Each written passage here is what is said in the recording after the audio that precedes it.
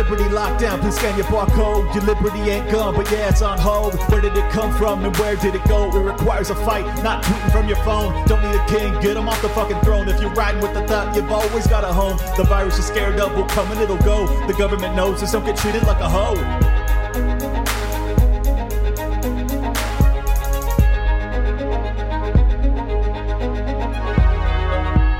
This is one of the most jaw-dropping interviews I've ever done. So instead of waiting and pairing it with another longer form interview, I'm going to upload this solo because I felt like it was important enough to get out to my audience immediately. All I ask is that if you think that this is valuable information, which I certainly do, otherwise I wouldn't be doing this without any sponsors or anything like that, please share it, subscribe, like, help with the algos by leaving a comment down below. But most importantly, share it around, because I think it's important that people are aware if this is correct. If my assessment after receiving this information from Judge Andrew Napolitano is correct, it's going to be earth-shattering. And I am as stunned as anybody because I have been bad-mouthing the FBI basically since birth. So anyways, without further ado, you judge for yourself. Here we go. Welcome back to Liberty Lockdown, and it's Thursday, and you know what day that is. It is Judge Andrew Napolitano Day. The best constitutional scholar. I've never had good afternoon, my dear, wonderful friend. I've never had a day in my honor. Thank you. Oh, this is your day now, brother. This is your day. Well, first off, let me just mention he is the host of Judging Freedom. He just had Colonel Douglas McGregor on again, and it was a great interview. Everybody go check that out. Let's hop right into this. Obviously, the pressing question everyone's having is, first off, do you have any insight? I know I've been following you, but for my audience's sake, do you have any insight as to what the smoking gun they were after was, or is this purely a political hit piece with the FBI raid? You're talking about the FBI executing a search warrant at the home of former President Trump. Yes. Right.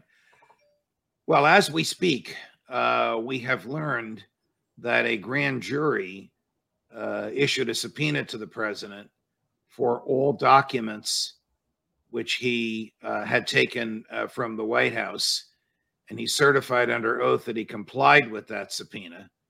And then apparently somebody that works in his premises of Mar-a-Lago tipped off the FBI that the president did not comply fully with the subpoena and was still holding documents. And that's what prompted the raid. Now, if that's true, and if any of the documents they seized are of a national security level, we're not talking about a cocktail napkin where he played tic-tac-toe with the Queen of England. You know, we're talking about something, the revelation of which could impair national security, like names of foreign agents that cooperate with the U.S.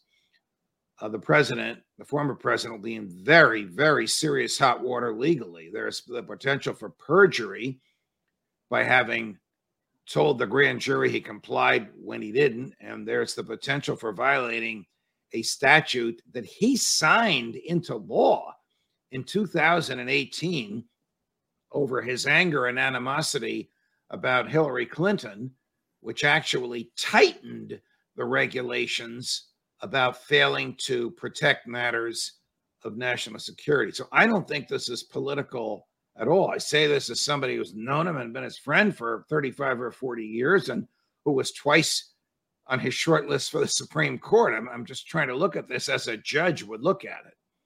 No, now, I appreciate you are speaking with one of the few judges, though, of course, I am now a former judge, in the country who turned down requests for search warrants. Most of these are routinely granted. I can't imagine that this was routinely granted given who he is. So it would have required at a minimum 2 FBI agents and 2 lawyers from the DOJ, probably one from the U.S. Attorney's Office in Miami. That's the federal court closest to where his home is. And one in charge of the investigation from the DOJ in D.C. going to a federal judge. The FBI agents would have submitted affidavits in advance stating in great detail what they're looking for and where they expect to find it and how they know it's there. Interesting. Then the lawyers would have to have demonstrated to the judge that a crime was committed, not necessarily by him, by Trump, but by somebody. but B, that it is more likely than not, this is the language from the Fourth Amendment, that they will find evidence of crimes in the place to be searched or the person or things to be seized.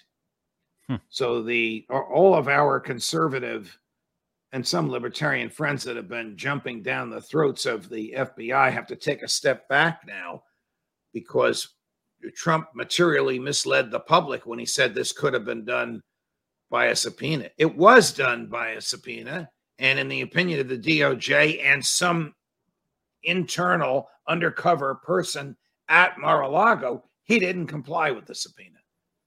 Well, I am one of the libertarians that has been jumping down the throat of the FBI. And for the record, I don't intend to stop jumping down their throat because I think that they shouldn't exist. But you're right. They are unrecognized by the Constitution. Right.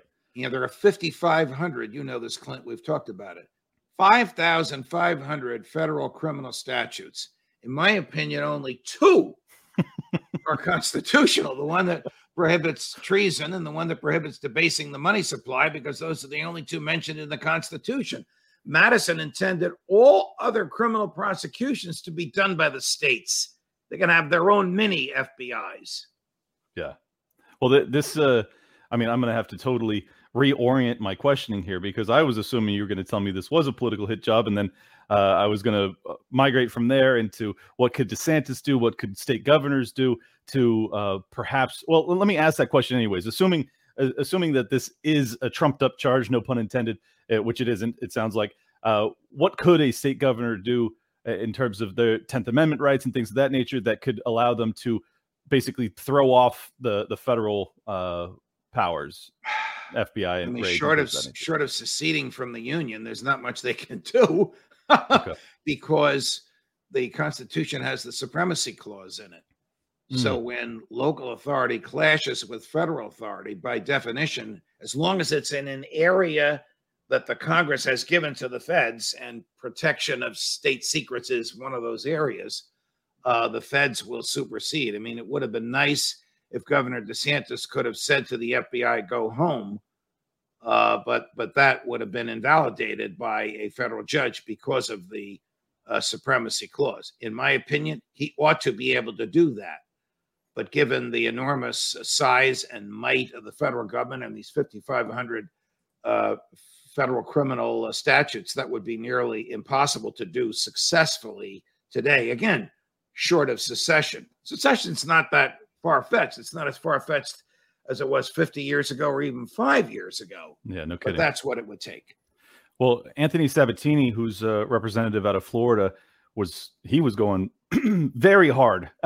He was saying he would like to have DeSantis instruct local law enforcement to arrest any FBI agents operating outside the purview of, Florida law enforcement requests, essentially. So you're saying that the supremacy clause would make that unconstitutional? It would in my heart of hearts, I wish that Governor DeSantis could and successfully would do that, but it would not be successful under the law as it is currently written, understood, and interpreted by federal courts.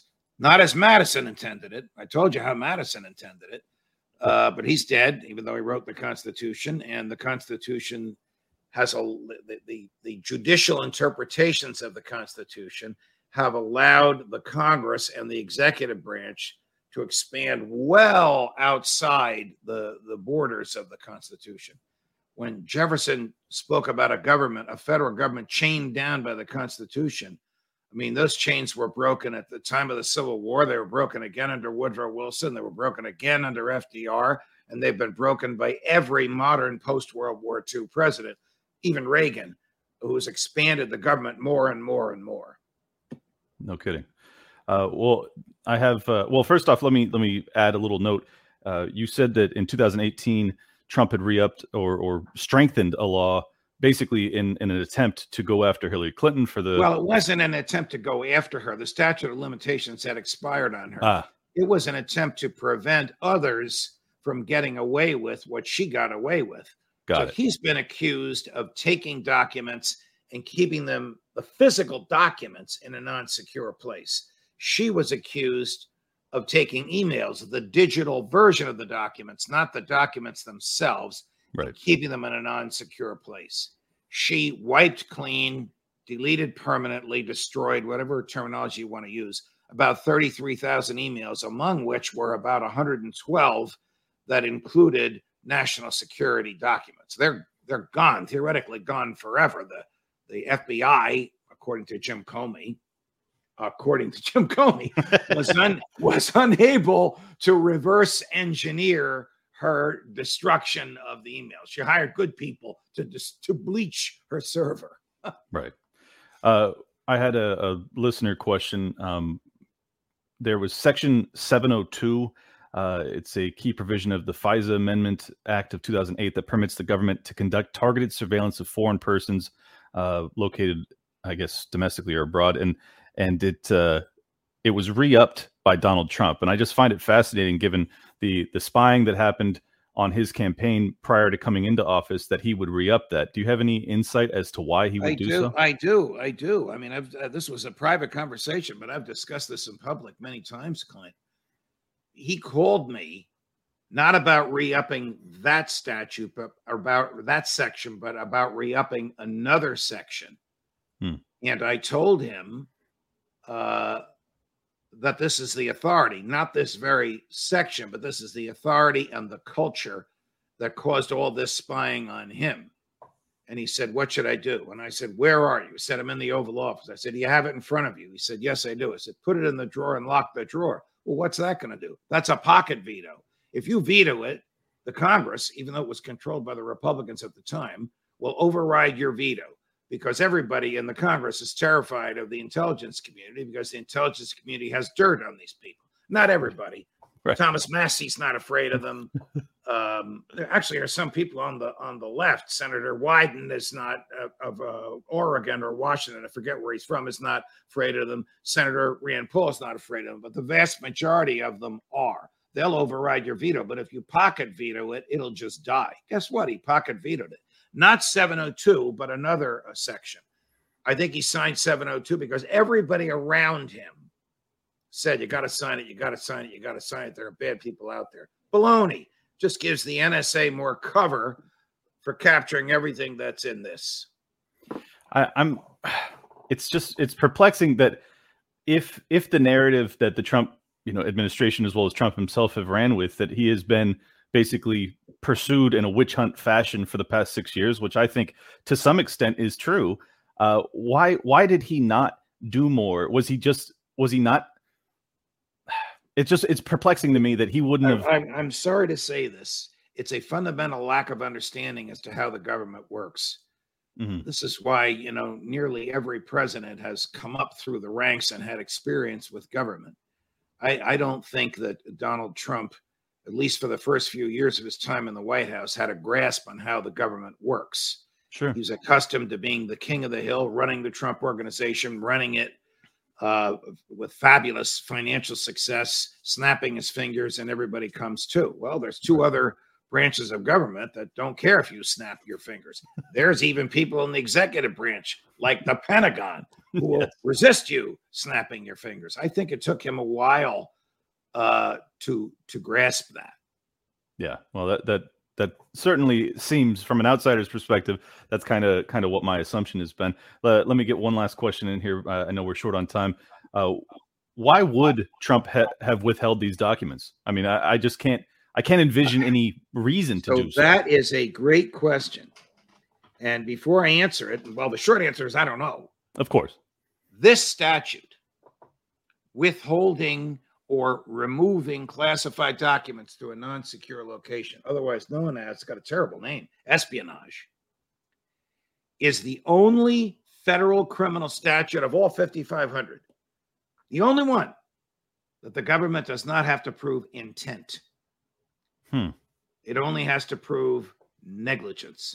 If he negligently held these things, if he thought he had napkins of playing tic-tac-toe with the Queen of England, but in the midst of them is a list of the people that financed 9/11. This is just hypothetical. Of course. He's still liable for keeping that in a non-secure location. And a non-secure location is defined as a non-federal location. Look, his safe is probably as safe as any federal location. But because the feds don't have control of it under the law, it's considered non-secure. Well, then Hillary's server was behind some sort of a secure wall. But again, under the law, that's not secure because it's not a federal location. Sure. Well, it begs the question: Is this the end of Trump's attempt at becoming president again? I mean, do you think? Well, that if this he's could convicted if he is convicted of this crime, the convicted defendant is barred from seeking federal office. I don't know where this is going to go. I don't know if they're going to indict him. I don't know what they found. I don't know what he held back. I don't know what he surrendered. Of course. I think we'll know soon. I think the public pressure to find out is extraordinary here. And somebody in the DOJ will either leak it or the Attorney General will make some kind of a statement. Well, this interview has been absolutely chilling to me because I can only imagine what our country looks like if there's a perp walk of a former president. I can't even imagine how his supporters will respond. He has a lot of character flaws, but you cannot compare his presidency to Joe Biden's in terms of the operation of the government and its fidelity to freedom. I mean, it's just two different worlds. Of course. He cannot be prosecuted for political reasons. He can only be prosecuted because if his name were Donald Jones instead of Donald Trump, would he be prosecuted? If the answer to that is yes, then he should be prosecuted. Yeah. But he can't be prosecuted for political reasons. Then we're a banana republic. And then you'll see a reaction that might get out of control. Yeah. Well, my concern is that even if it is legitimate reasons, I'm not sure how his supporters will react to it. Anyways, thank you so much for your time, Judge Andrew Napolitano. Always a pleasure, my man. Until the next Judge Napolitano Thursday. That's right. We'll see you guys on Thursday. Thank you again. All the best. I just wanted to add a couple quick takeaways from this. If Judge Andrew Napolitano's assessment is correct, and obviously we're operating off of very scant information or evidence at this point. We're just trying to put the pieces together. But it does sound as if there's a high probability that former President Donald Trump did commit a crime. And I think that there's a very high probability, if that's the case, that he will not be able to run for president again. And I think that there's a very high probability that if that's the case, his supporters will not respond positively, to put it mildly. That makes me very nervous because they are a populist movement, definitionally, and they already feel, very oppressed. They already feel as if they're being attacked from all angles. I can't disagree with them on that assessment. But I think that if Donald Trump did withhold these documents that had any sort of vital confidential information, or classified information rather, that he should be held to account. So this is fascinating. This is what a time to be alive. I'm really very, very, very, very nervous that if he is arrested and perp walked, as I said towards the end of that interview, I have no idea what his people will do. Like, I can't even imagine. So let's pray I'm wrong.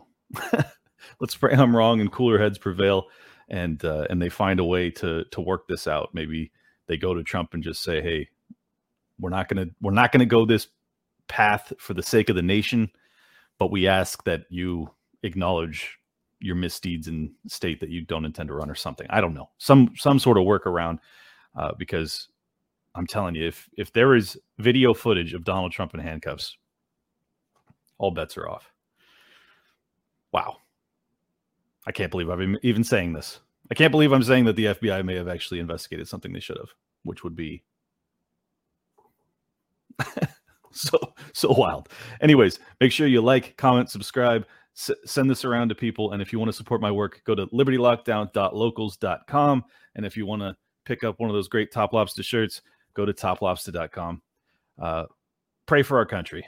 I'm not religious, but man, I hope I'm wrong. I really, really hope I'm wrong.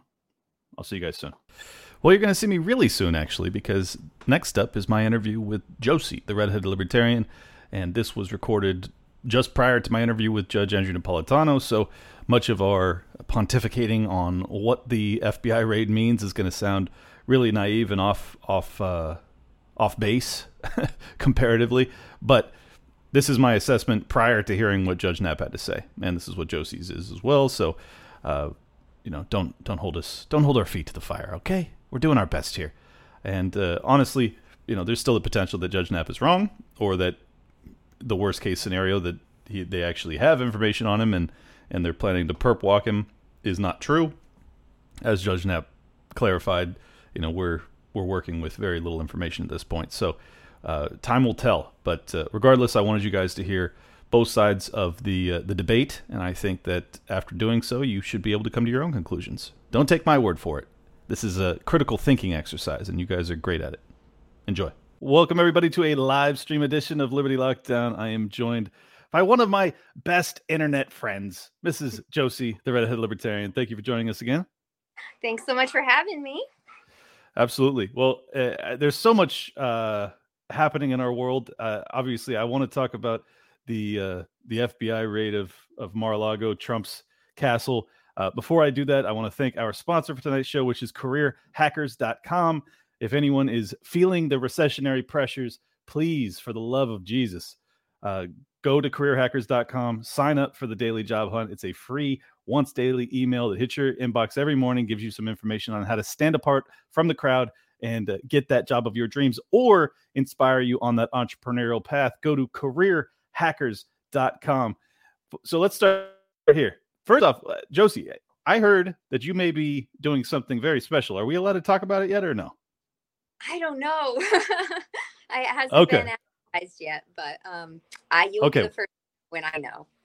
Okay, thank you. Well, I won't press then. All right, so let's just hop right into the deep end of the Trump FBI raid of Mar-a-Lago. Allegedly, it was to get some documents that he had held post his presidency. He was obviously allowed to have them prior to leaving office, and then he took them to Mar-a-Lago, had a safe there. Apparently, the FBI had gone in there a month or two ago.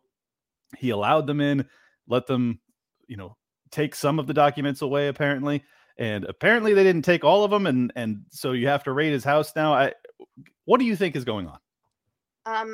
I think that there are two different levels of FBI. I think that a lot like we're really disjointed in America right now. Republicans, Democrats, Libertarians, everyone's all over the place. I think the FBI might have some of that happening too. And the people with the power are the crazy people, just like it is outside of the FBI now. So I feel like when Trump first dealt with the FBI a couple months ago and they had him padlock the door and all of that, it feels like he was dealing with relatively normal FBI agents, I guess, for lack of a better word. And now it feels like another faction of FBI came in, did the opposite. That's just what I'm gathering from it. They broke the lock, it was very dramatic. But also I read that they didn't show him his warrant, which is a Fourth Amendment violation. But so what I heard today was that Trump, who had been suing the Clintons, this is a fascinating connection. The judge that was in charge of that lawsuit from Donald Trump to the Clintons happened to be, he recused himself on August 4th, and 2 days from that because he had too much bias in that case. But 2 days later, he's the one that signs off on the warrant for the FBI raid of Mar-a-Lago. How is it possible that if he has to recuse himself from one case involving Donald Trump, that he doesn't also, and this is Judge Reinhold, I believe, why does he not have to recuse himself from this case as well? It makes no sense. Is this the same lawyer? I had heard an Epstein lawyer, one of Epstein's Correct. lawyers, same one. Yep, he was a judge in New York for the Clinton lawsuit, but he was also an attorney before he became a judge. He was an attorney for the Epstein case. So pretty wild. I feel like there's some, this is not organic. I feel like they're looking for ways to make Donald Trump not be able to run for president again, where they don't have to go through a court. So it's looking like they're looking for this law that was brought up. Mark Esper, I believe, is the one who brought it up. I'm probably getting his name wrong. He had said that there's a statute, and it's an obscure statute that says, if you take documents you're not supposed to, then you can't run for president again. I don't know. It seems very concise. It seems this is what we're doing, and we're doing it for these purposes, is what it sounds like. And it's not that he actually did anything or has anything. Like I said, I feel like if they find anything, it was planted there because Trump's a pretty smart guy and he's got pretty smart lawyers, and I can't see him screwing up that badly. He kind of covers his bases, and there's. He has to be covering his bases. The man has been under investigation for 6 fucking years straight. That they were spying on his campaign before he became president. Then you have the 2 impeachments. You have the Russian meddling as well as the Ukraine, corruption, interference, blah, blah, blah. Then you have January 6th. You have an entire congressional hearing for a month on TV every day that's investigating January 6th. All of this, and they never have a criminal charge against Trump. And now they raid his fucking house. I am blown away. Yeah, it's bad, and everybody should be alarmed by it. But the fact that we're so disjointed, they hand out the talking points, and everybody, no. They hand out the talking points, and everyone's like, no one is above the law is the talking point, and it's coming from like Hillary Clinton, sorry, it's coming from Hillary Clinton. It's coming from people who are categorically of the law, and they're almost throwing it in our faces, like who's being punished right now? Trump's being punished. The J6 people are in jail for over a year for parading. The unbelievable hubris of Hillary Clinton to tweet out basically fundraising for herself with those "but her emails" hat that she has on, that she's tweeting out about, with an option for people to go purchase it. I mean, these people, honestly, I'm at the point of believing that these people are so comfortable believing that they're above the law that they are just rubbing it in our face at this point. I can't read it any other way. Oh, it makes me so mad. Because okay, sit down. Can you calm down? You're distracting me. So I saw her tweet that out this morning about her hats, and then immediately she's like, "Oh, they're all sold already." Oh, Dershowitz said his lawyers should have raced to court, and they didn't. Trump, not that smart. Yeah, well. It's arguable that it's on Trump for how this went down, but I mean, Trump was in New York when this happened, so and obviously he wasn't given advance notice that this was going to occur, I would think. I mean, so I don't know. I can't really blame Trump on this one. The fact that he held those documents back, it makes me wonder, obviously, what they are. Apparently they come from the congressional library. I don't understand why Trump wouldn't have just declassified them if he was going to hold on to them, so that he wouldn't then be committing a crime. So there's lots of interesting questions that we'll obviously find out as we learn more. Josie, you're back. Hello. Yes, I'm back. Landry had to go out. Sorry. Yeah, it's okay.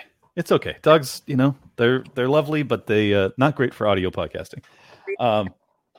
So what does this tell you about the state of our country? Because I think that's the big kind of umbrella overarching question that we're all trying to figure out. As I have already alluded to, I think this demonstrates that there is a certain sphere of our political class that genuinely believes and perhaps are correct that they are above the law. Is there any other takeaways that you would derive? And maybe it's just me, because I like the Constitution and the Bill of Rights and the libertarian angle from that way. We are seeing a series of the fail-safes kick in that our founders had installed if we were ever taken over by tyranny again. We're seeing states' rights, for instance. We live in Florida. We're seeing Ron DeSantis handle it. We're seeing him do things. We're seeing him put up the walls, block the federal government from interfering in his state. So we're seeing that. We're seeing SCOTUS, check and balance legislation. We're seeing that happen now tenfold. And those are 2 of the major ones that were put in place to protect us if what's happening was ever to happen. And our final fail-safe is the Second Amendment, which I hope we never, ever have to get to that. But that's our final fail-safe.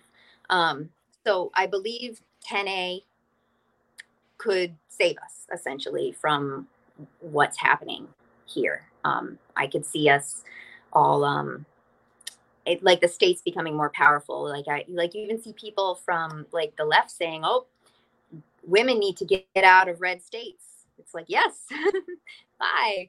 Like, I'm totally all about that. Like, I believe, you know, that they're starting to see kind of the 10A thing, because they're unhappy too. They're unhappy Sure. too. It's hard. Like, you know, we're unhappy with certain facets of our, the way things are right now, but the left are unhappy too. So maybe they're going to see Massachusetts as their sanctuary, you know, like maybe they're going to see California and New York as places that they want to be because of things like Roe v. Wade, you know? So that's my white pill that I'm taking from all of this is I'm seeing what the founders had put in place to protect us, and I'm seeing it. Well, I agree with you, obviously, that the judicial aspects have been a white pill over the past year. Obviously, it's a terrible black pill that the judiciary is necessary to prevent or to slow some of this creeping totalitarianism. What concerns me most is that, you know, the FBI is considered the top law enforcement in this country, and it's, what was that? That's got to be gutted. The FBI. Oh my God. Yeah. That's scary. I think they need to be abolished, honestly, not just gutted.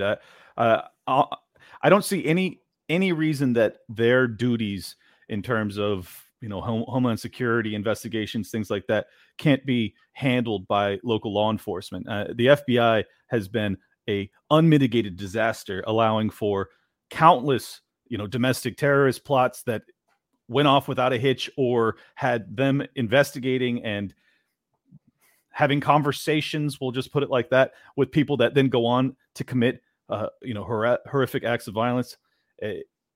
Oftentimes, I agree with abolishing it completely, just from a pragmatic point of view. Like, I feel like Ron DeSantis could get in there and be like, all right, we're gutting this. Like, you know, like we're going to drain it, essentially. I don't think there's anybody who would get in there and abolish it. I did like Massey, what he had said about just using the power of the purse and not funding them, like making them budgets. I like that too. I think that that's the pragmatic way to do it, as much as I just love to burn it to the ground. I'm just too logical, you know? Yeah. No, basically I'm viewing this like a negotiation tactic, right? Yeah. So if I'm calling for abolition, and the congressional body or the next president, if it becomes a Republican, if it's DeSantis, whatever, you know, maybe the compromise position is they chop off the entire, you know, top level management within the FBI. You know, that would be at least a step in the right direction. What was that? I said that gave me chills. I like it. Okay, good. Yeah, so, head, right? That's what they're trying to do. Trump is they're trying to get rid of Trump because they think he's like the head, the leader, but they don't realize that there's a lot of people who just think for themselves and agree with him on certain aspects. Like, he's not the head, but I like that we could go in and cut them off at the head and get rid of their leaders. And then what, you know, then they're going to break into their two factions that I believe exist, with, you know, the more conservative and the more radical. And then we're kind of going to see what's going on there. Yeah. I mean, it's just kind of negotiation 101. Like, if you ask for what you really want, you might get something you can live with. And what we've experienced in my lifetime, at least, is that the conservatives always start with the compromise position, and then they end up with essentially nothing that benefits us. So I would like to see us start with the big ask, which is complete abolition. You know, same with the Federal Reserve, same with the IRS, which we need to talk about. There are 87,000 new agents. I can't help but think that all of this kind of coincides in the sense that you have an ever increasing IRS power paired with an FBI, which is deeply corrupt, both kind of working in tandem to be able to go after political dissidents, or, you know, not even dissidents necessarily, but someone who's outside of their particular lane of political power. Because I don't think that Trump is really a dissident, but just for their perception, he is. So it's very concerning, though, because I think that when you have basically all of the militarized aspects of our domestic security apparatuses gearing up for what looks like war against political dissidents in this country, it's very unsettling. Yeah, and they're taking out the heads first. Like, you saw them, like Trump's advisors, handcuffed. You know, they're going after him. They're going after the powerful people, and they're going after the J6 people. You know, so who's after that? You know, It's us, normal people who haven't really done anything. They're going to look at our, you know, our social media, and they're going to kind of figure out who are the enemies in that regard, you know. And it's just, thank God, like, I always said that I believe everything happening should have, like, Donald Trump was never supposed to happen. So we're like 4 years behind epic plan that they had. And that's why it feels like we're going in fast forward with this, this demolition of the economy and of American values. It feels like we're going in fast forward. And I feel like it feels that way because Hillary Clinton was supposed to win. They really underestimated Trump. They actually called him the Pied Piper candidate, which is interesting because all of Trump's candidates are winning right now because they're saying they're backing him up. You know, the Dems are like funding them because they think they'll be easier to beat, you know, so they're, but I don't know about that because that was, they underestimated Trump that way and he won. And what's interesting is that it was Jill Stein who ordered a recount, I believe, on Wisconsin. And it came back that Hillary, it was looking like Hillary had cheated, not like Trump did. And they stopped the recount as soon as that started happening. Started, you know, really going after Trump, and it just never ended after that. With the dossier and everything, it just never stopped. So, yeah, I believe that this is happening in fast forward. Trump was never supposed to happen. We probably already have green passes. We probably already, like, everything that happened was supposed to happen 4 years ago. And now they're just trying to play catch up because they're on an agenda with this 2030 project, which is no longer a conspiracy theory. It's happening, but they're on a schedule with it, but they had to move that schedule up 4 years because we got a president that we weren't supposed to have. He slowed things way down. He wasn't gonna sell out to. Yeah, well, he slowed things down, but then now they've sped up dramatically under the Biden administration. And as everybody knows, Biden has like they're funding Ukraine ridiculously, like every couple days now. It was like, you know, we gave him this one big lump sum of money, and then like a couple weeks go by, we give him a little more. And now it's like every other day they're giving more money to Ukraine, billions and billions and billions of dollars to Ukraine. And it feels like a money laundering scheme or something. I mean, it's not all going to beat Russia. Something deeper is going on, but they're draining our money every chance they get. At some point, you know, we're going to have our loans called in. At some point, the dollar's going to collapse. It's all going to happen. And it's in fast forward. It's like they want it to happen while they're ruling. So that way they have control over what happens next. And I promise everybody, you're not going to like a post-Constitution America. Whatever comes next, they're going to abolish what we have and everything that we've taken for granted. You know, because everyone's always like, oh, the Bill of Rights, just a piece of paper. No, it's not. Like, look at Australia during the pandemic. They don't have a Bill of Rights. Look at Canada. Canada's got one, but the legislature has a choice of whether or not to enforce it. And right now they don't feel like enforcing it. So we're going to be really ugly without a Bill of Rights. And so we don't ever want to get to that point. So it's about fighting back, getting people in power. And, you know, I feel like the people Trump endorsed, I would hope, would be the people who would come down, like with your hard line saying, abolish the FBI. You know, like you get 10 of them in and they're all like, yep, we're going to abolish the FBI, you know, and those are the ones that are winning those primary elections right now. So it'd be interesting what happens in November. And how this is why I like the fact that the Democrats are backing the most radical Republican candidates, because they think that they're more beatable. From my perspective, I only want the radical conservative candidates to win. So you know, if so if they are you know, defunding or injuring the moderate conservatives, that's a huge win for the libertarian crowd, because I only want conservatives in there that are serious, that are actually preaching abolition of certain you know, departments and things of that nature. That's a massive W and a huge gambit by them. You know, if we end up getting, say, we have 10 or 15 Thomas Massie level congressional representatives, we can actually change shit. Yes, absolutely. And I mean, the way that the spectrum is, you know, everyone says it's Democrat and Republican, and, you know, libertarians are closer to Republicans because they all smoke pot, and, you know, then the socialists are kind of like Democrats, but it's actually, it's authoritarian to libertarian. That's the spectrum. So we're moving in those directions. You're seeing the conservatives that aren't moderate, like the Marjorie Taylor Greens, kind of go into the direction of libertarian, and you're seeing, you know, the Democrats that aren't moderates sort of go towards like the socialism aspect, the authoritarianism. And so that's what we're seeing. We're seeing that's our divide that we're seeing. So I try to block the Democrats, the Republicans, and say, okay, well, are your values libertarian? Are your values conservative? And I really don't care about your label aside from that at this point. Like, and we're past that.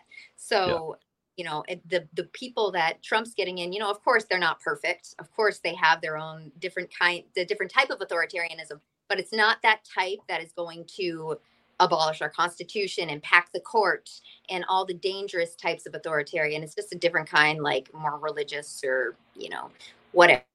It's not right now. That's something we can deal with when we cross that bridge later.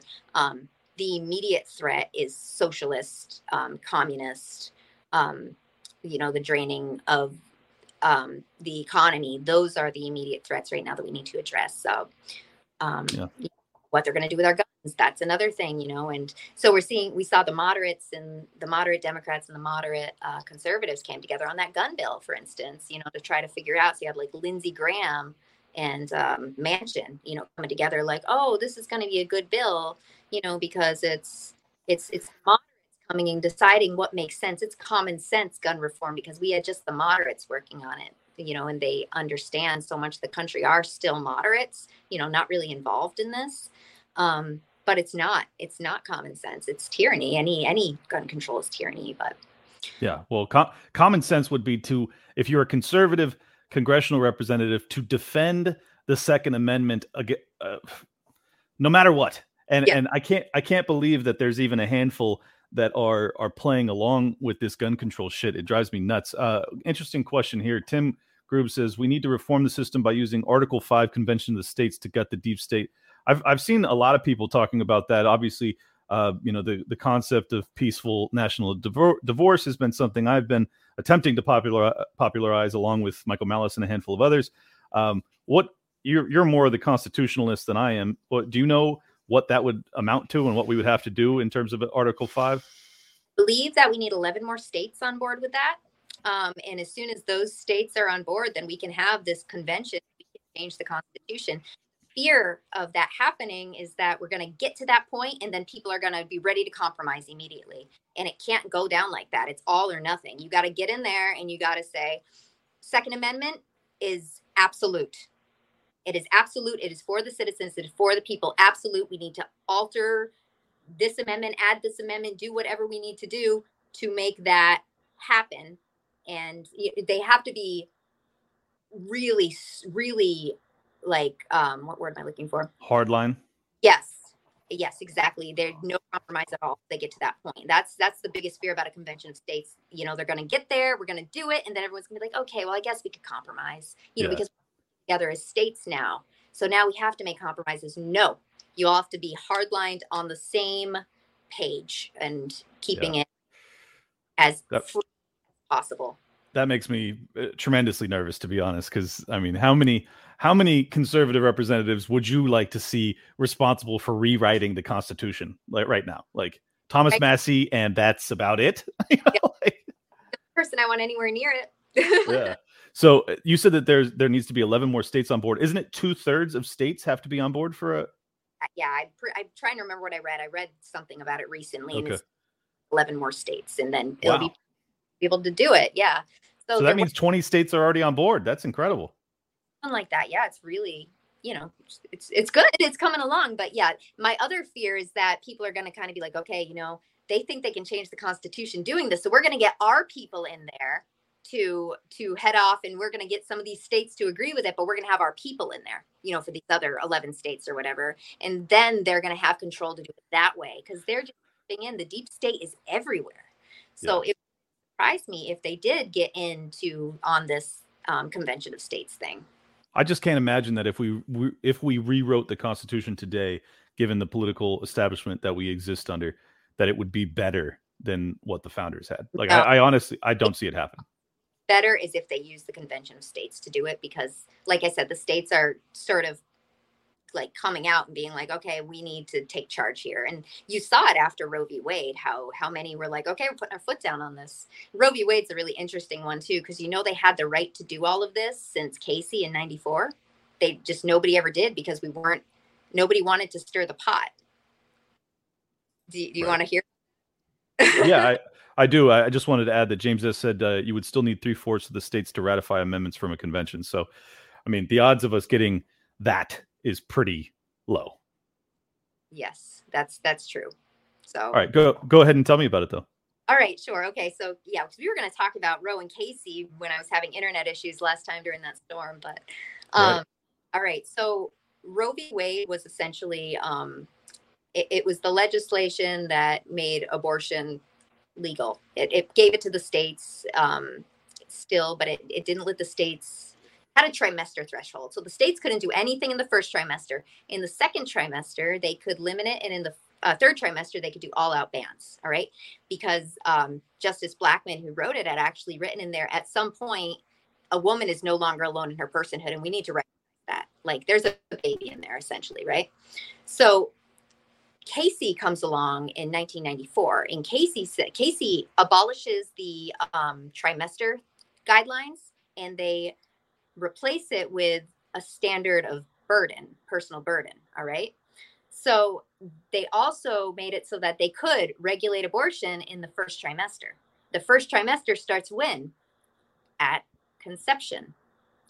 Just nobody like did anything, or, you know, because it's like, why would we stir this pot, you know, essentially. If you read the dissent for Casey, it's 4 justices dissenting, and they all dissented for the same reason. We should have abolished Roe. This abolishes Roe. We have 2 conflicting case laws on the books right now. We have 2 that conflict with each other, and they're just going to sit there on the books. We should have abolished Roe. Why didn't we abolish Roe? So Roe hasn't existed since Casey because it did away with the trimester standard and replaced it with the burden standard. So it hasn't even existed. So people are fighting for this thing that hasn't been a thing since 1994. Yeah. But now that we're so disjointed and the country's falling apart, everybody came out and they're like, all right, you know, like Oklahoma's like, no more abortions for you guys, you know, like they essentially abolished the practice, you know, by making it at conception. You know, and we're seeing a lot of other states follow suit with that. So, you know, that's the story of Roe and Casey, though. So interesting. Yeah, I think honestly, it's a good thing. It creates through the Federalist model. It creates, you know, different kind of legal standards by the state level, and I think that will obviously be messy. You know, you'll have issues where someone from Oklahoma leaves, they go to wherever it's legal, say California or whatever, and they go and they get an abortion and they come back, and then Oklahoma potentially could charge them. And I think that's where I get nervous. Oh, well, you see, that's the 14th Amendment. And my brain just totally farted. No, it's a clause, but it's the trade clause between states. Oh my God. Interstate commerce? Yes, the Commerce Clause. Thank you. I'm like, what is wrong with that's up to the federal government. So the federal government so essentially, let's take marijuana, for instance, okay? Marijuana is legal in Oregon and it's legal in California. But if you were to cross state lines, that's a federal crime. Same thing. So the federal government controls what happens between states. Have the power just to snap their fingers and say, you can go to another state. We're not going to charge you anything federally, you know, because that's their power to do that, you know, whether or not it's going to be gone after federally. I don't know if states have to criminalize something that somebody does in another state or not. Or are you there? Are you there? Sorry, it's glitching right now. Just give it 5 seconds. Can you hear me? Yes, I can hear you. Yeah. Okay, good. All right. So I'm not sure. I know, like, if I left Florida and went and smoked pot up in Massachusetts, I don't think Florida could chase me down and penalize me for it. I don't know. I don't know if they would do that for abortion or not. If you commit a crime in another state, I'm not sure. But I know federally that the federal government has the powers to not enforce anything via the Commerce Clause. So that'd be interesting to see which way that goes. Yeah, no, that is an interesting point. And, it's just that I can envision a time where, say, we're a decade deep into this and Oklahoma has had abortion at all stages of pregnancy criminalized and, classified as murder, more or less. I could see a moral explanation as to why. Well, hey, if someone lives in Montana, it'd be like if I hired a hitman, if it was, say, it was legal to hire a hitman in California, and I hired someone to go kill somebody in California, but in Montana, it's illegal. Well, like, I think there's a moral justification to say, well, hey, you still committed murder, you hired a murder. Yeah, because I'm comparing it to like what we know is pot, but now what makes a human is expanding. It's always expanding. If you look at slavery, for instance, they used to not be, slaves used to not be counted, as humans. And so, but that or 2/3. Yeah. 2/3. That's actually kind of interesting because that was or only 3/5. My bad. I can't remember. That 3/5 compromise was for voting purposes because they were counting the South were counting their slaves as their population, but they weren't giving them the rights of humans. So they were trying to count their property as humans, and so the North is like wanting to abolish this. They're like, no, you can't do that, because had they not done that, they would have had the votes to be able to keep slavery longer and stuff. So the 3/5 compromise was the North, who was trying to abolish slavery, saying you need to have less votes. So if you want to count your property, like, you can't have your cake and eat it too. Your property can count 2/3 of a person. And that's how they ended up getting rid of,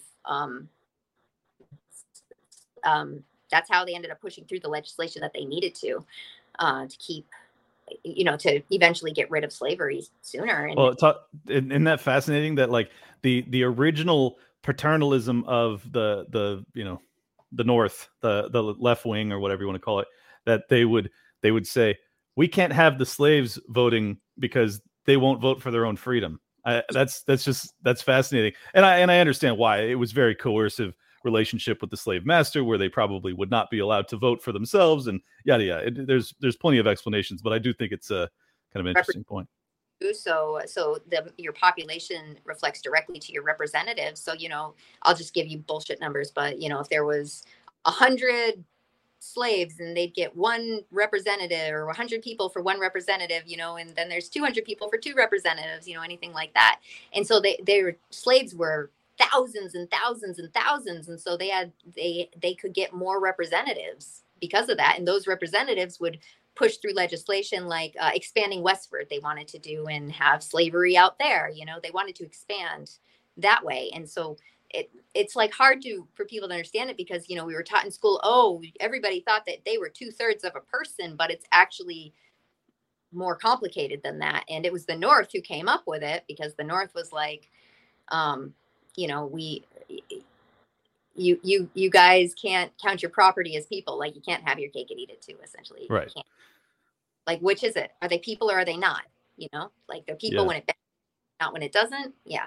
Right. They're not people because you get to tell them what to do for work, but we also think they're not people because you shouldn't be able to vote on their behalf in terms of our representative democracy. It's fascinating. Yeah.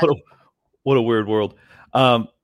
So let's talk a little bit about the Veritas leak that came out, where it classified, constitutional people and the Gadsden flag and Caps, my people, basically minarchists of any stripe are now potential domestic violent extremists. What did you take away from that news? Because I wasn't surprised by it. Yeah, I mean, it's expected, but it goes back to what I was talking about earlier with who comes after the J6 people. It's us with our snake flags and our guns and our homeschooling farms, and that's who's next. That's who's next, and we can't let it get.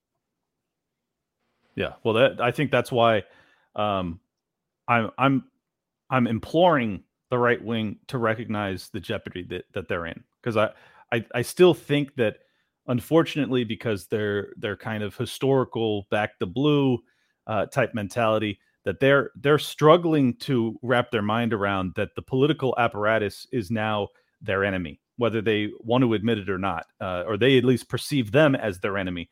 And I think that only once you accept that reality can you then come to the conclusion that is necessary, which is your governor has to start to defend you from the federal level police forces.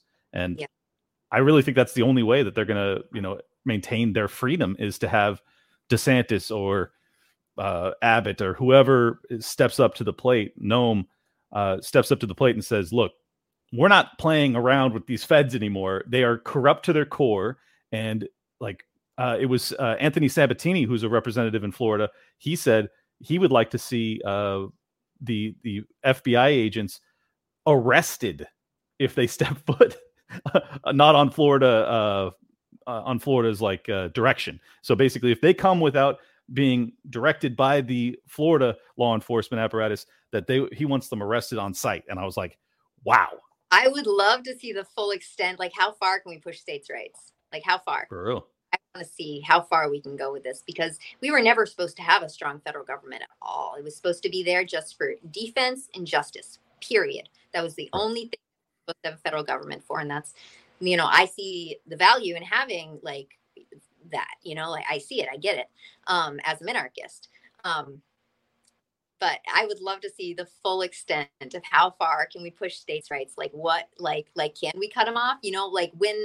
When COVID was really happening, the state militia was a thing, in Florida, they were bringing that up and about defending Florida's borders essentially from the feds, so I just want to see how far can we take this? And I think we'd see through Ron DeSantis, who's another governor to watch for?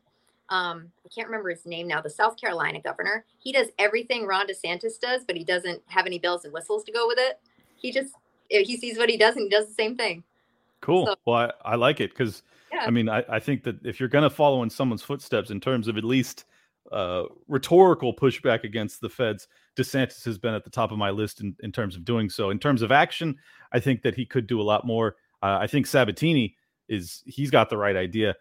Before I get into talking to you further about the potential for a peaceful national divorce or states' rights and just kind of using that as our shield, I want to thank our other sponsor for tonight's show, and that is Expat Money Summit. They are an upcoming online summit by my friend Mikkel Thorup from expatmoney.com with over 30 experts who are focused on moving your life, business, and wealth offshore. It's free to attend, expatmoneysummit.com. Reclaim your freedom from chaos and uncertainty. Topics will include how to secure your own Plan B safe haven. If Ron DeSantis fails in terms of protecting you, you're going to want to know about this stuff. Trust me. How to use foreign currencies, offshore banking, and decentralized finance to safeguard your money. How to legally reduce your tax burden. How and where to safely store gold, silver, and other precious metals. Where the best countries are in the world to find freedom for yourself and your family. How you can get a second passport to travel the globe without restrictions and get in and out of different countries' borders. You will learn about a libertarian island haven, private cities, communities on the ocean, and food and energy independent towns in Latin America.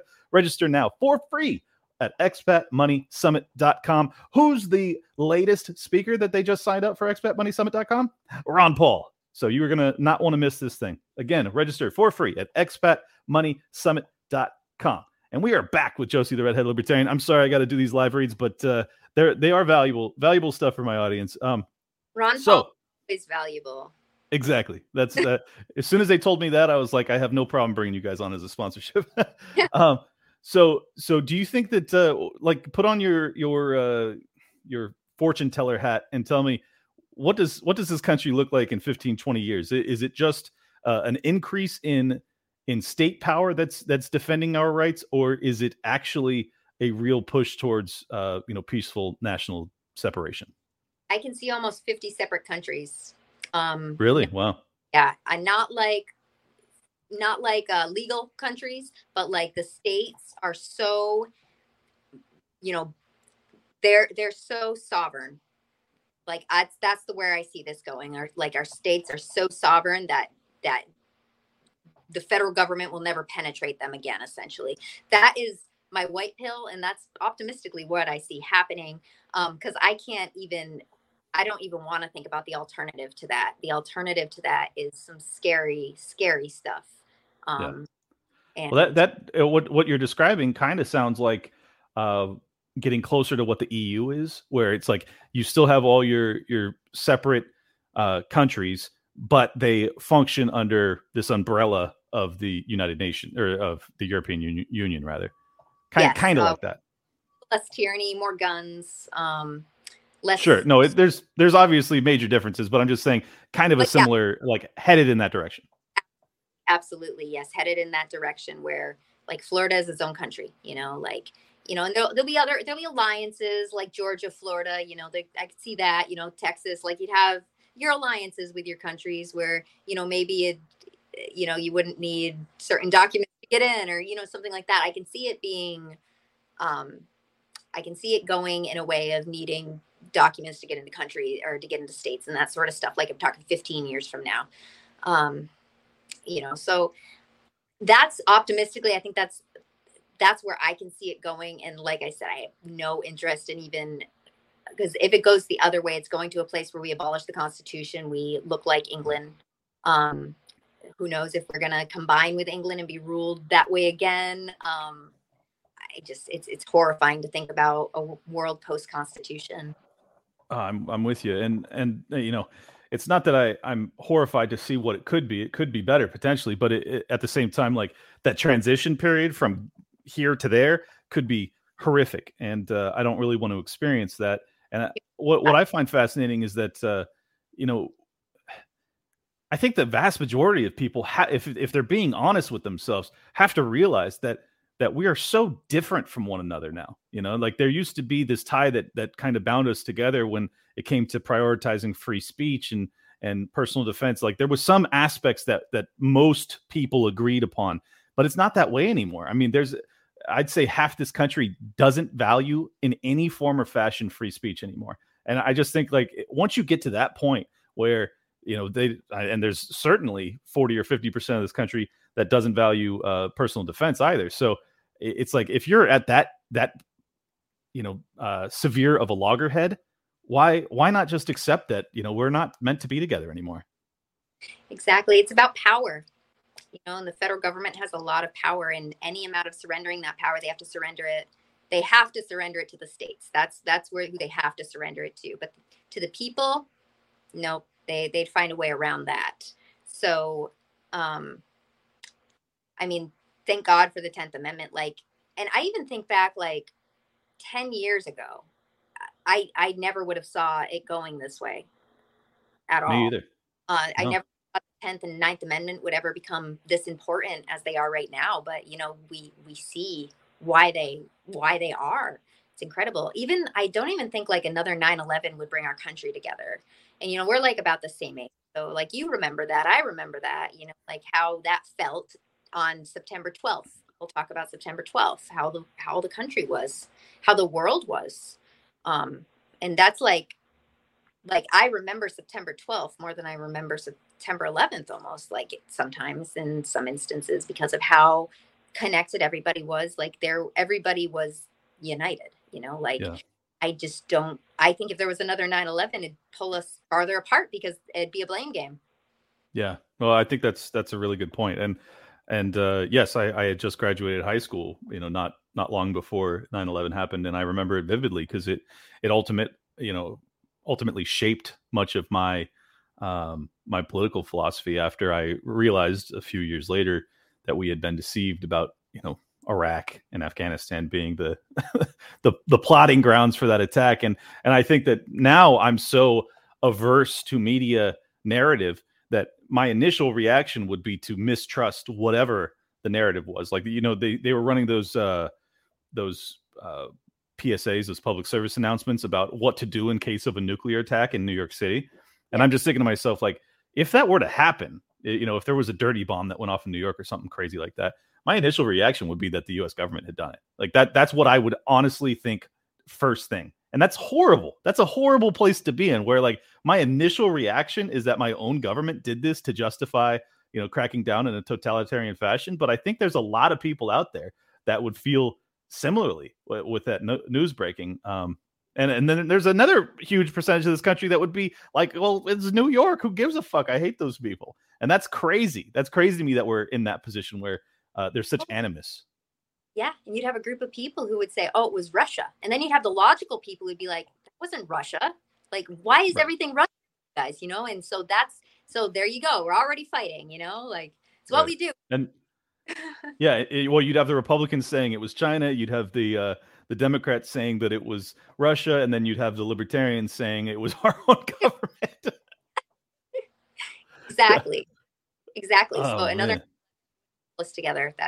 We're done. I mean, as a country, like, we're done. That's why I see strong state borders, sovereignty in that regard happen. I mean, I hope to God that happens before what else could happen, because I feel like if there is another awful disaster like that, they're going to use it to tear us down the rest of the way. They're going to use it to fix the job, essentially. Like, oh, well, this don't have the money to fix it, so I guess we're going to sell out to China. Yeah, well, I think that's probably the direction that we're headed, regardless. I mean, in terms of our political establishment, they really do seem to do the bidding of China to a large extent. Contrary to Nancy Pelosi risking World War III by going to Taiwan last week, I still think that these people are all deeply in bed with China, at least at the congressional representation level. It's crazy, and now you have even though I think that the Republicans overstate the amount of Chinese influence that is in this country, I think that they're right when it comes to the political apparatus, and I think that they're right when it comes to academia in terms of teaching kind of Marxist philosophy.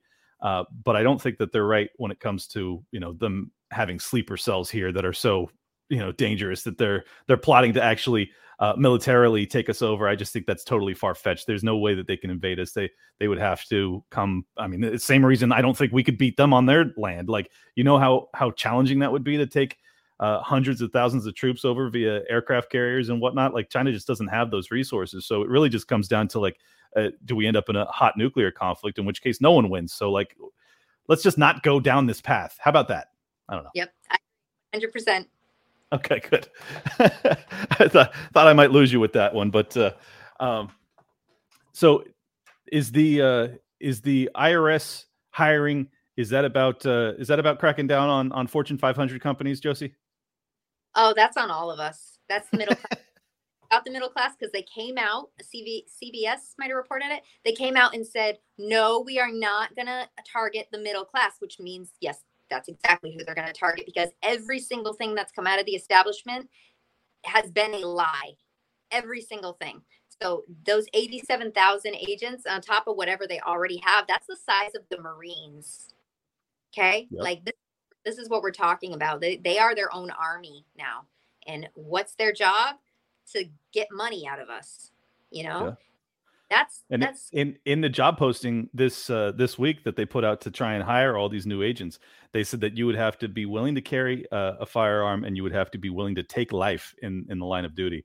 And it's like, okay, well, I mean, at least they're making it explicit, because that is really what the IRS is there to do. Is they are the enforcement arm of the tax collectors, and that's exactly what they're there to do. So if you refuse to go to jail over it, they will absolutely kill your ass. And it's like, I just don't know why people, I know obviously the left that believes that taxation is not coercive in any fashion, and this is just about doing your civic duty or whatever bullshit they say.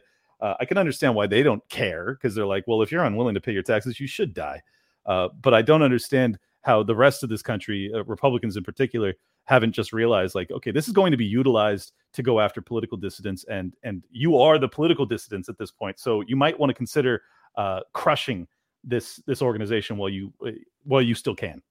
Yep.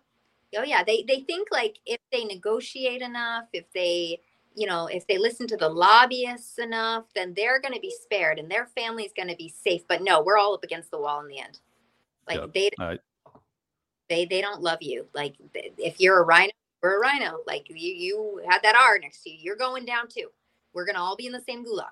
Like you're not. Yeah, they're like, I served my country proudly for 15 years. They would never come after me. It's like, you're the first person they're going to come after, because you're militarily trained, you're armed, you know how to use it. Like there's no chance that if you're flying a Gadsden flag outside your house, they're not going to give a shit about your time serving this country. Nope. Exactly. Anti-Commie says, to hammer a point, the Democrats voted down an amendment constraining IRD agents from, I assume he means IRS agents, from under 400,000 targeting in a 50-50 vote. Yeah. So that they were supposed to, the Republicans tried to put an amendment to basically make it so that they could not use any of the IRS agents to go after anyone that was making more than or less than $400,000 a year. And not a single one of these motherfuckers voted for it. So what do you think that means? Well, they're all or I guess more than 50% of the people in Congress are millionaires. So I think that they're like, well, if it happens to me, it has to happen to them. We're all equal in this country, you know? I mean, it's all, but you know, they didn't honestly put that much thought into it. They just hate us. I think that's a fair way to put it.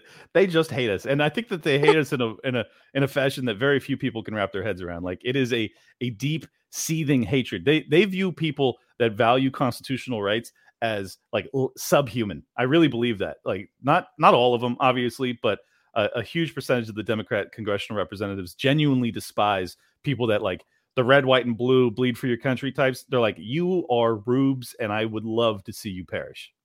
Yes, exactly. That's my sad opinion on this.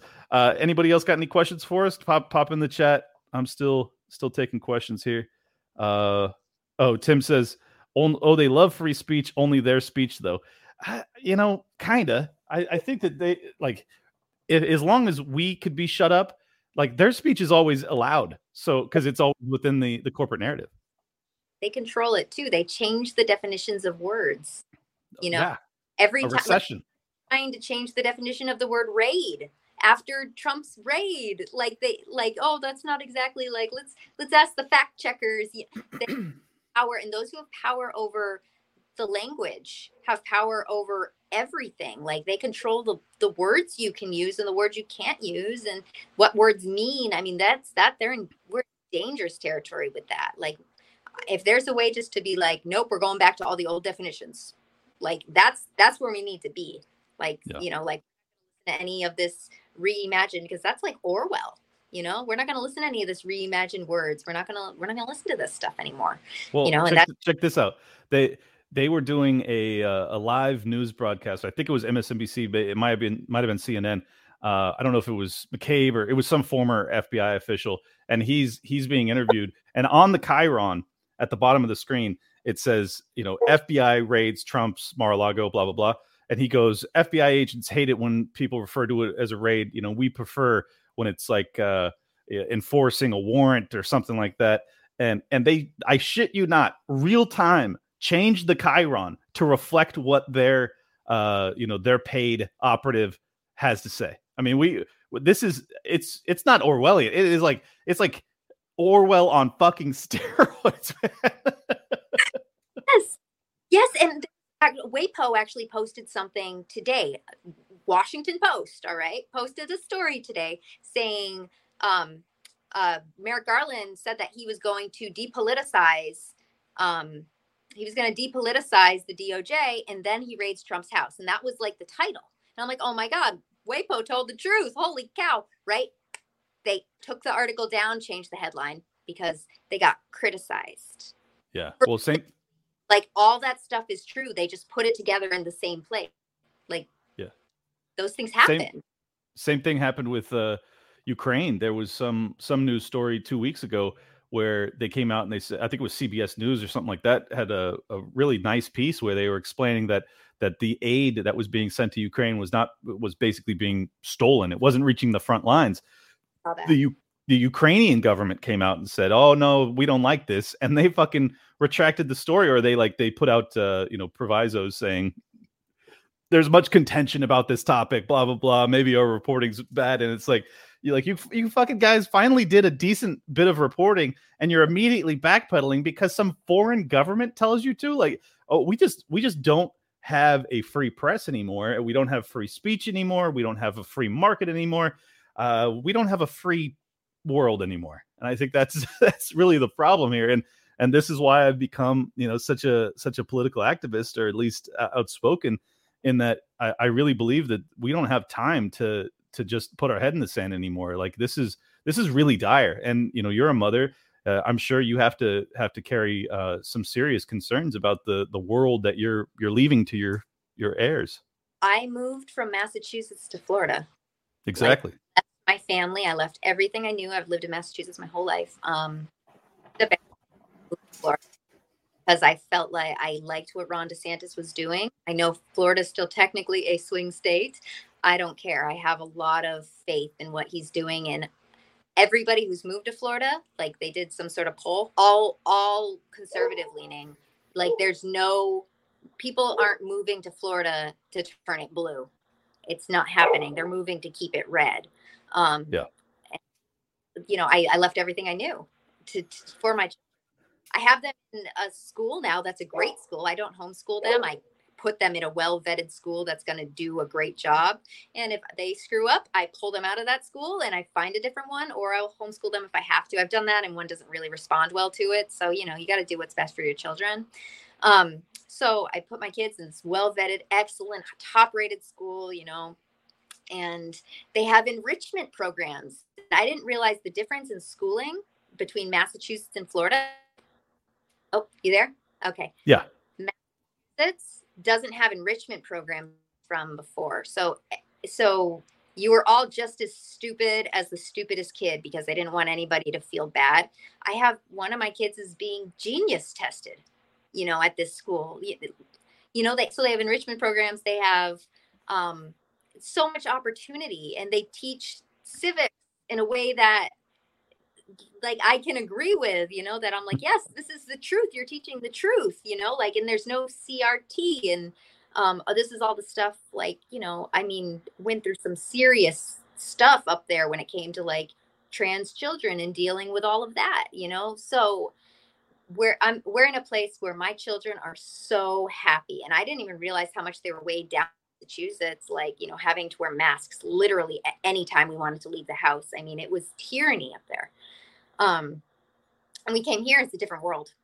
Yeah, I was in the same boat, as you know. I was born and raised California, San Diego, and I fled to Florida myself. And I chose poorly. I went to Miami. I should have ended up wherever you're at. But regardless, it is still dramatically better. And also, I have no more state income tax, which is a huge plus. So it's I think that's really, you know, living out your principles in terms of following whatever government structure, because we are fortunate enough to have a federalist model where we have some states that we can flee to that are not so brutal to experience.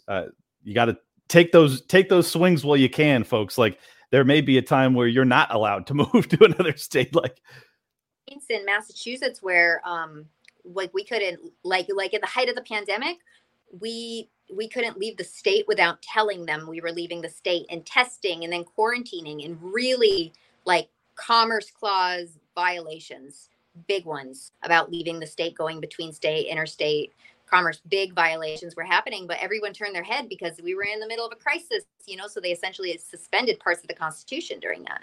But that happened and I was trapped in Massachusetts. That's when I was like, okay, this isn't working anymore. Like, yeah, well, look at Australia, look at Hawaii. Like, many of these people were trapped on their little islands for fucking a year plus. And a lot of people weren't able to get in too. And on top of that, the real impetus for me to get out of California, besides the COVID hysteria, was that they were talking about implementing a 10-year clawback period for anyone who left California, where they would still be able to tax your ass. And I was like, so if you live in California and you leave, they would still be able to tax your income for the next decade. I mean, everybody's fleeing, and they're like, how do we keep these people tied to us, because we can't afford anything without our taxpayers. Right. I mean, it just overt theft and tyranny, and it, like, but after experiencing the COVID lockdowns, I was like, well, fuck it. Anything's possible. I mean, it's clear to me that it's unconstitutional, but regardless, do I want to go through that fight? Do I want to have to be the one that goes to the Supreme Court to try and not have my taxes taken away for a decade? Tim's asking about the Martha Bueno campaign. I don't know if you're even familiar with it, but she's running for Miami-Dade commissioner, and she created an OnlyFans. There's no nudities. It's just basically a marketing vehicle. But I think it's clever. I'm just curious if you have any opinion on it. I've seen that. So it's like just a political OnlyFans. So it's like it's like the meme. people are always like, oh, OnlyFans, but just you like reading the Constitution are things they say to me, so so it's an OnlyFans, but it's political. I think that's clever. I think that's really clever. She just got on some really big platforms. She was on with Louder with Crowder last week because of it. And I was like, hey, if you're not getting naked, like I don't see any reason not to do it. Like it's just smart marketing tactics. And if you're running a campaign that's kind of guerrilla style and you're just trying to get any attention paid to you, it's brilliant. We also got Lindsay, the Cynical Geek, says, to any Bernie supporters cheering on Trump's raid, I assure you they will come for your guy if they are successful in assuming complete control of the country. Couldn't agree more.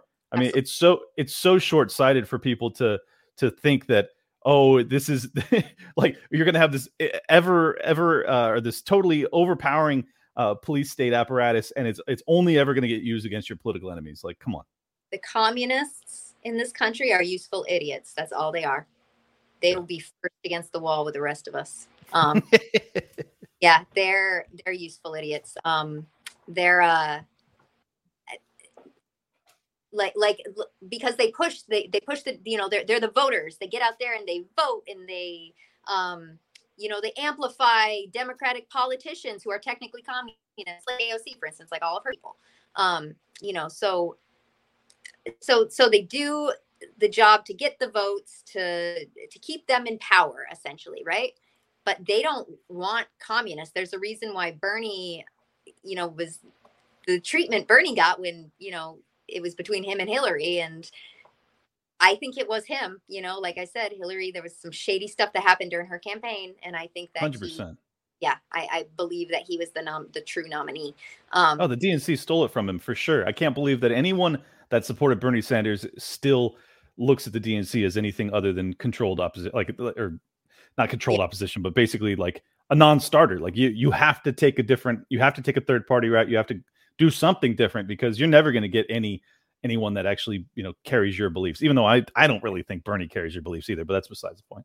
No, Bernie has no integrity. He'll say what he needs to say. Even recently, what was that? The Inflation Reduction Act, he dragged it, but I think he went on to vote for it. He's no integrity. This is why I'm skeptical of Tulsi, because someone reminded me last week that Tulsi, what's that? He supported Bernie. Yeah, no, that I think Tulsi ended up endorsing Biden. Right at the end, yeah, she did Bernie and then Biden. Yeah. So I'm sorry if you ever endorsed Joe Biden, I'm very skeptical as to your philosophical. And I just hung out with her last week, and she's a very smart person, very sweet. I think very highly of her otherwise, but I just can't trust you anymore after that. I'm part of the WEF, so I have my issues with her there. I don't know if she knew what she was getting into. Sometimes you can get an award and be like, oh, of course, I'll join. Great. What an honor. And then be like, oh my God, what have I done? And it's all out there already. So I don't know if there's any background. Like, I think she is genuinely a good person. I do too. She's a bad person. That her heart is in the right place. I think that she does, that Biden might have been a political move. Maybe she didn't believe, believe in him, or I think it was political.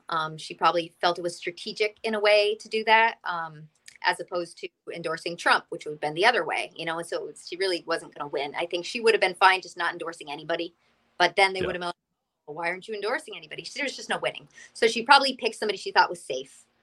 I think that she still wanted to leave the door open for the DNC to back her, say in 2024 or something, because after watching her speech at Young Americans for Liberty Revolution, which, by the way, thank you to Yale Revolution for having me out. It was a great event. I do believe that she was trying to keep the door open for a presidential run, because that speech she gave at Yale Revolution was like awesome. And it was like presidential, very much appealing to the libertarian crowd. And I was like, this lady's running. Like I feel it in my bones. So we'll see if I'm right. I got one other topic I wanted to bring to you, and this one blew my mind.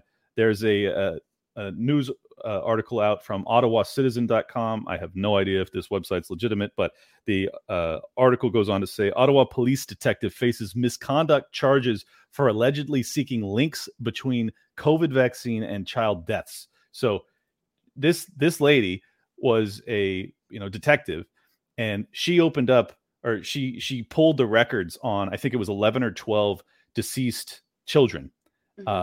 that she was just looking into it, essentially, but she wasn't put on that task. So they are now looking into ethics charges against her. And I'm like, isn't that what you want? Don't you want detectives that are actually trying to get to the bottom of stuff? Like, if no one's looking at it and she goes, well, this is odd. We have 12 kids that drop dead of, some sort of heart ailment or whatever.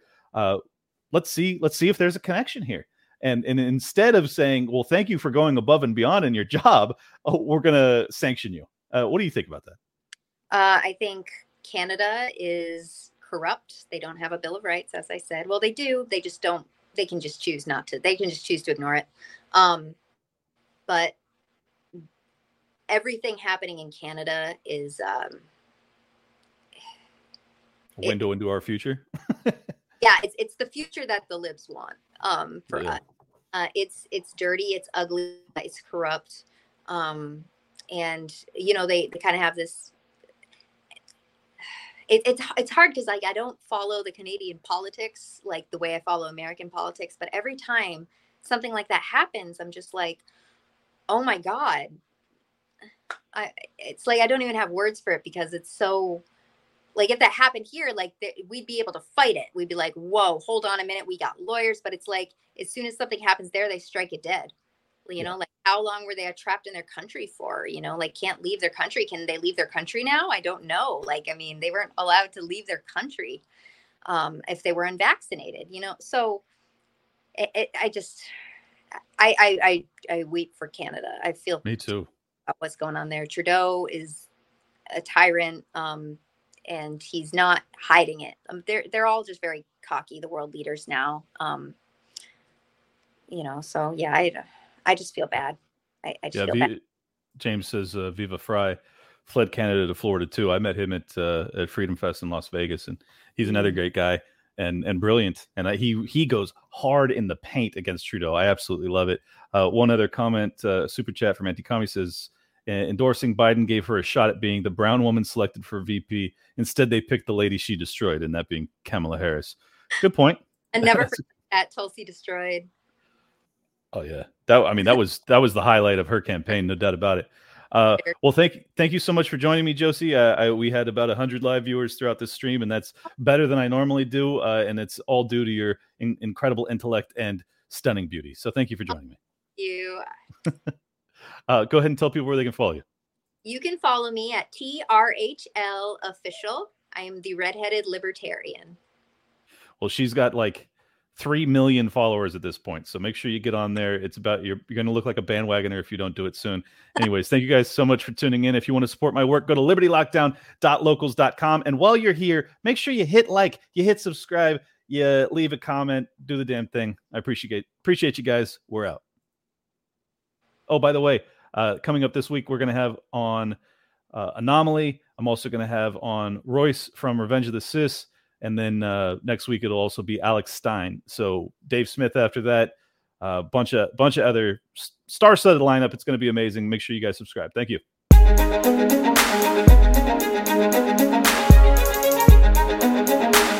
Big shout out to everybody that's been with me since Jump Street. Appreciate y'all.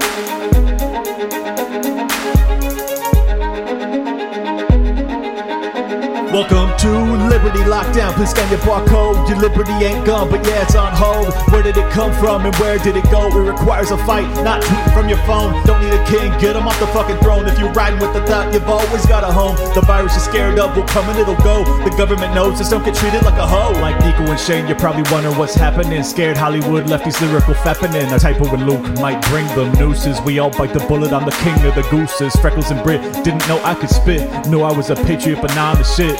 Peter Quinones, invite me on. Which podcaster sends custom songs? Part of the problem? Nah, I stand with the people. Dave showed the way, but I am unequal. Lions of Liberty, now hear me roar. Beat running out, but I got a bit more. Robbie the Fire, always running his mouth, but I made him a sandwich, now I'm man of the house. The malice for Nick, but you're welcome to quit. I went over BLM with the fire I spit. Friends against government just call us fags. Copied the Cairo, put mummies in the bag. Liable opinions get thrown on the ground. Silky smooth Tom was the only sound. Getting so hot must be Air July. Screaming in the mic, a rip for 59.